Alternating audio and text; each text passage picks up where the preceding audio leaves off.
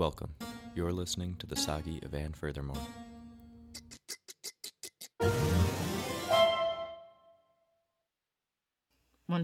Scrapple. Technically, I am no longer alive. I am down a liver, submandibular glands, pharynx, nasal cavity. Kids, start good habits while you're young. Brush and floss between your teeth. My ganglia, gone, as are my tonsils, pancreas, thymus, and veins, red and blue. And they have completely nickeled and dimed my small intestine, saying, oh, sure, you can keep your small intestine. We're just borrowing the duodenum, the jejunum, and the ileum. I'm sorry. Correct me if I'm wrong, but that's pretty much my small intestine. Hello? And they took a patella. A patella, for Christ's sake. A patella is not an organ. It's like saying skin is an organ, right? Skin is an organ. For reals. Skin is part of the integumentary system. Don't know when that happened. Probably around the time Pluto lost its planet status in the solar system. Yeah, skin is an organ in the same way that tomatoes are fruit. It doesn't work like that. Organs are as organs do. And what is skin doing again? You know what? I don't even know why I'm arguing this. It will probably just put the idea in their head. Skin, right? Let's loan it out. Please don't. They took my left foot, not. And they are not even loaning it out. I think they did that just in case I got inspired by the guy Daniel Day-Lewis plays in the film of the same name about that famous guy and got it in my mind, God forbid, to try and express myself. Not gonna happen. I have a good mind to call Renata Tabalda Eagle and ask her to look over my court order. Again, I agreed to organ loaning, not parts as parts, patillas, sinus cavities, kids, or whatever they like. Enough is enough. I'm putting my foot down. You know, the one I have left. Right. My right foot. I'm putting my right foot down. Nope. Now it's just me, my larynx, my medulla oblongata. No, Anne. Oblongata, you say? Got it wrong? No, it's oblongata. Go ahead, say it. Correct me. I can't tell the difference anymore. I don't know anything anymore. I'm just here, hanging out. Not as much as I would be if they took my skin. I'm grateful for that. Feeling like half the Anne I used to be, listening to my lone obligato over my broken cords of spinalness. What good is a partial spinal cord? Not much, let me tell you. With the lone vestibule of my outer ear and a few, very few, remaining semicircular canals. That's right, eardrum gone. Middle ear plus ossicles gone. Cochlea, thought I was feeling lightheaded before with my brain gone, but now I am downright dizzy. And get this, earlobe. It better not be all fucked up when I get it back. I don't know. I still think it's a worthy cause. I do. I really do. I just wish... This is just me feeling sorry for myself. I know.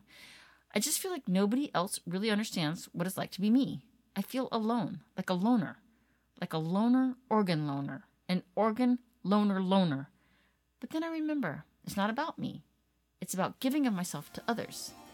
My brother emailed me. He said now that I have lupus for brain, he wants to play Scrapple with me.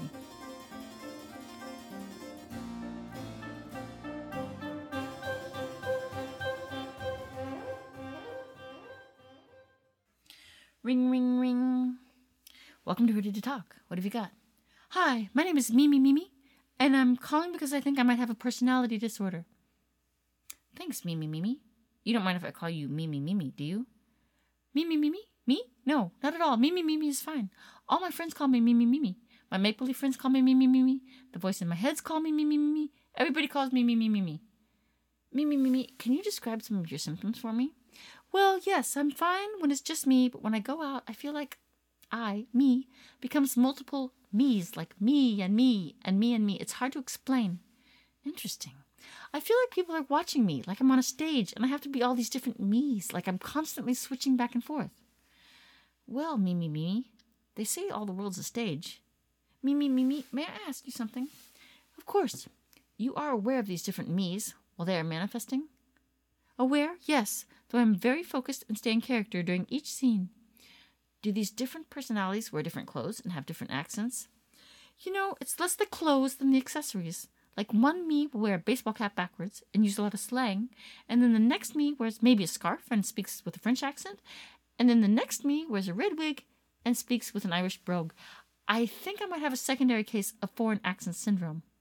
Are you by any chance an actress doing an extended run of an off Broadway play with only one actor playing multiple roles? Yes, I am. How did you guess? It would explain a lot of your symptoms. I believe you have unis femina ostenda perficiendi. And please stand by. I'm Googling you right now. Is your full name Mimi, Mimi? Yes, it is. You may want to check with your doctor, but the critics rave. Mimi Mimi has a very moving presentation of the highest order of this most competitive disorder, and one of the rarest cases of one-woman shosia in medical history, both disturbing and compelling. Well done, girlfriend. Wait, you're saying my personality disorder is manifesting as a one-woman show? Isn't that weird? I feel like they're using me, like a freak in a freak show at the circus. This is super unpolitically correct. They are monetizing my mental health.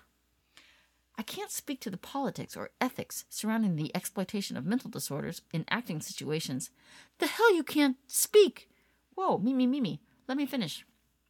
I can speak, just not to your situation specifically. Your performance condition falls under the jurisdiction of actors' equity. I'm in the musicians' union, where we have no documented cases of one-woman shosia, maybe the occasional feeling under-curated wannabe one-woman shosia envy syndrome, or fuck wowzes, but mostly we deal with issues like bitonal disorder, stage rage, schizotomania. What's that? It's when the musician's brain gets overexcited in the third movements of classical and neoclassical symphonic music and sends a message to the body via neural pathways to push the tempo or rush. It affects conductors primarily, but also pianists during the scherzo movements of piano trios and the like.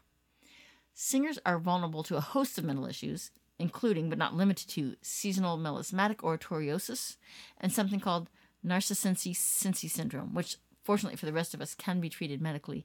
Are you a singer? Didn't Messiaen have synesthesia? Another great example.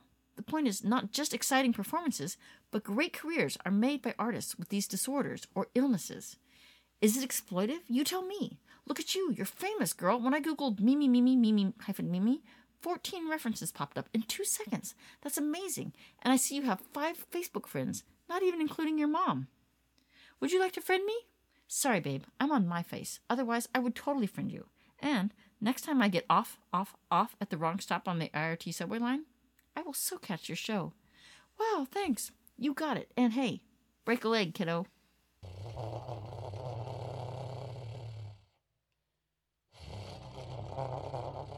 Baby prunes.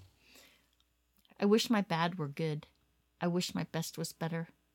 I wish my worst was less. I wish my goal had a getter. When I can't tell the truth, I try not to lie. Shoot myself in the foot when I mean to aim high. My mom says she loves me. I just need to keep trying. I scream and I scream, and then sometimes I'm crying. My thoughts are like songs without any tunes. I think maybe raisins are just baby prunes. I want to reach out and touch the no-touchy, grow up and learn things and know such and suchy. I'm in a small body. I'm older than I look. Life's a tall order for a short order cook. The Furthermore Sagi is created, written, and performed by Ann Ellsworth, and produced and edited by Jonah Sharp. That's me. Thanks for listening, and tune in next week.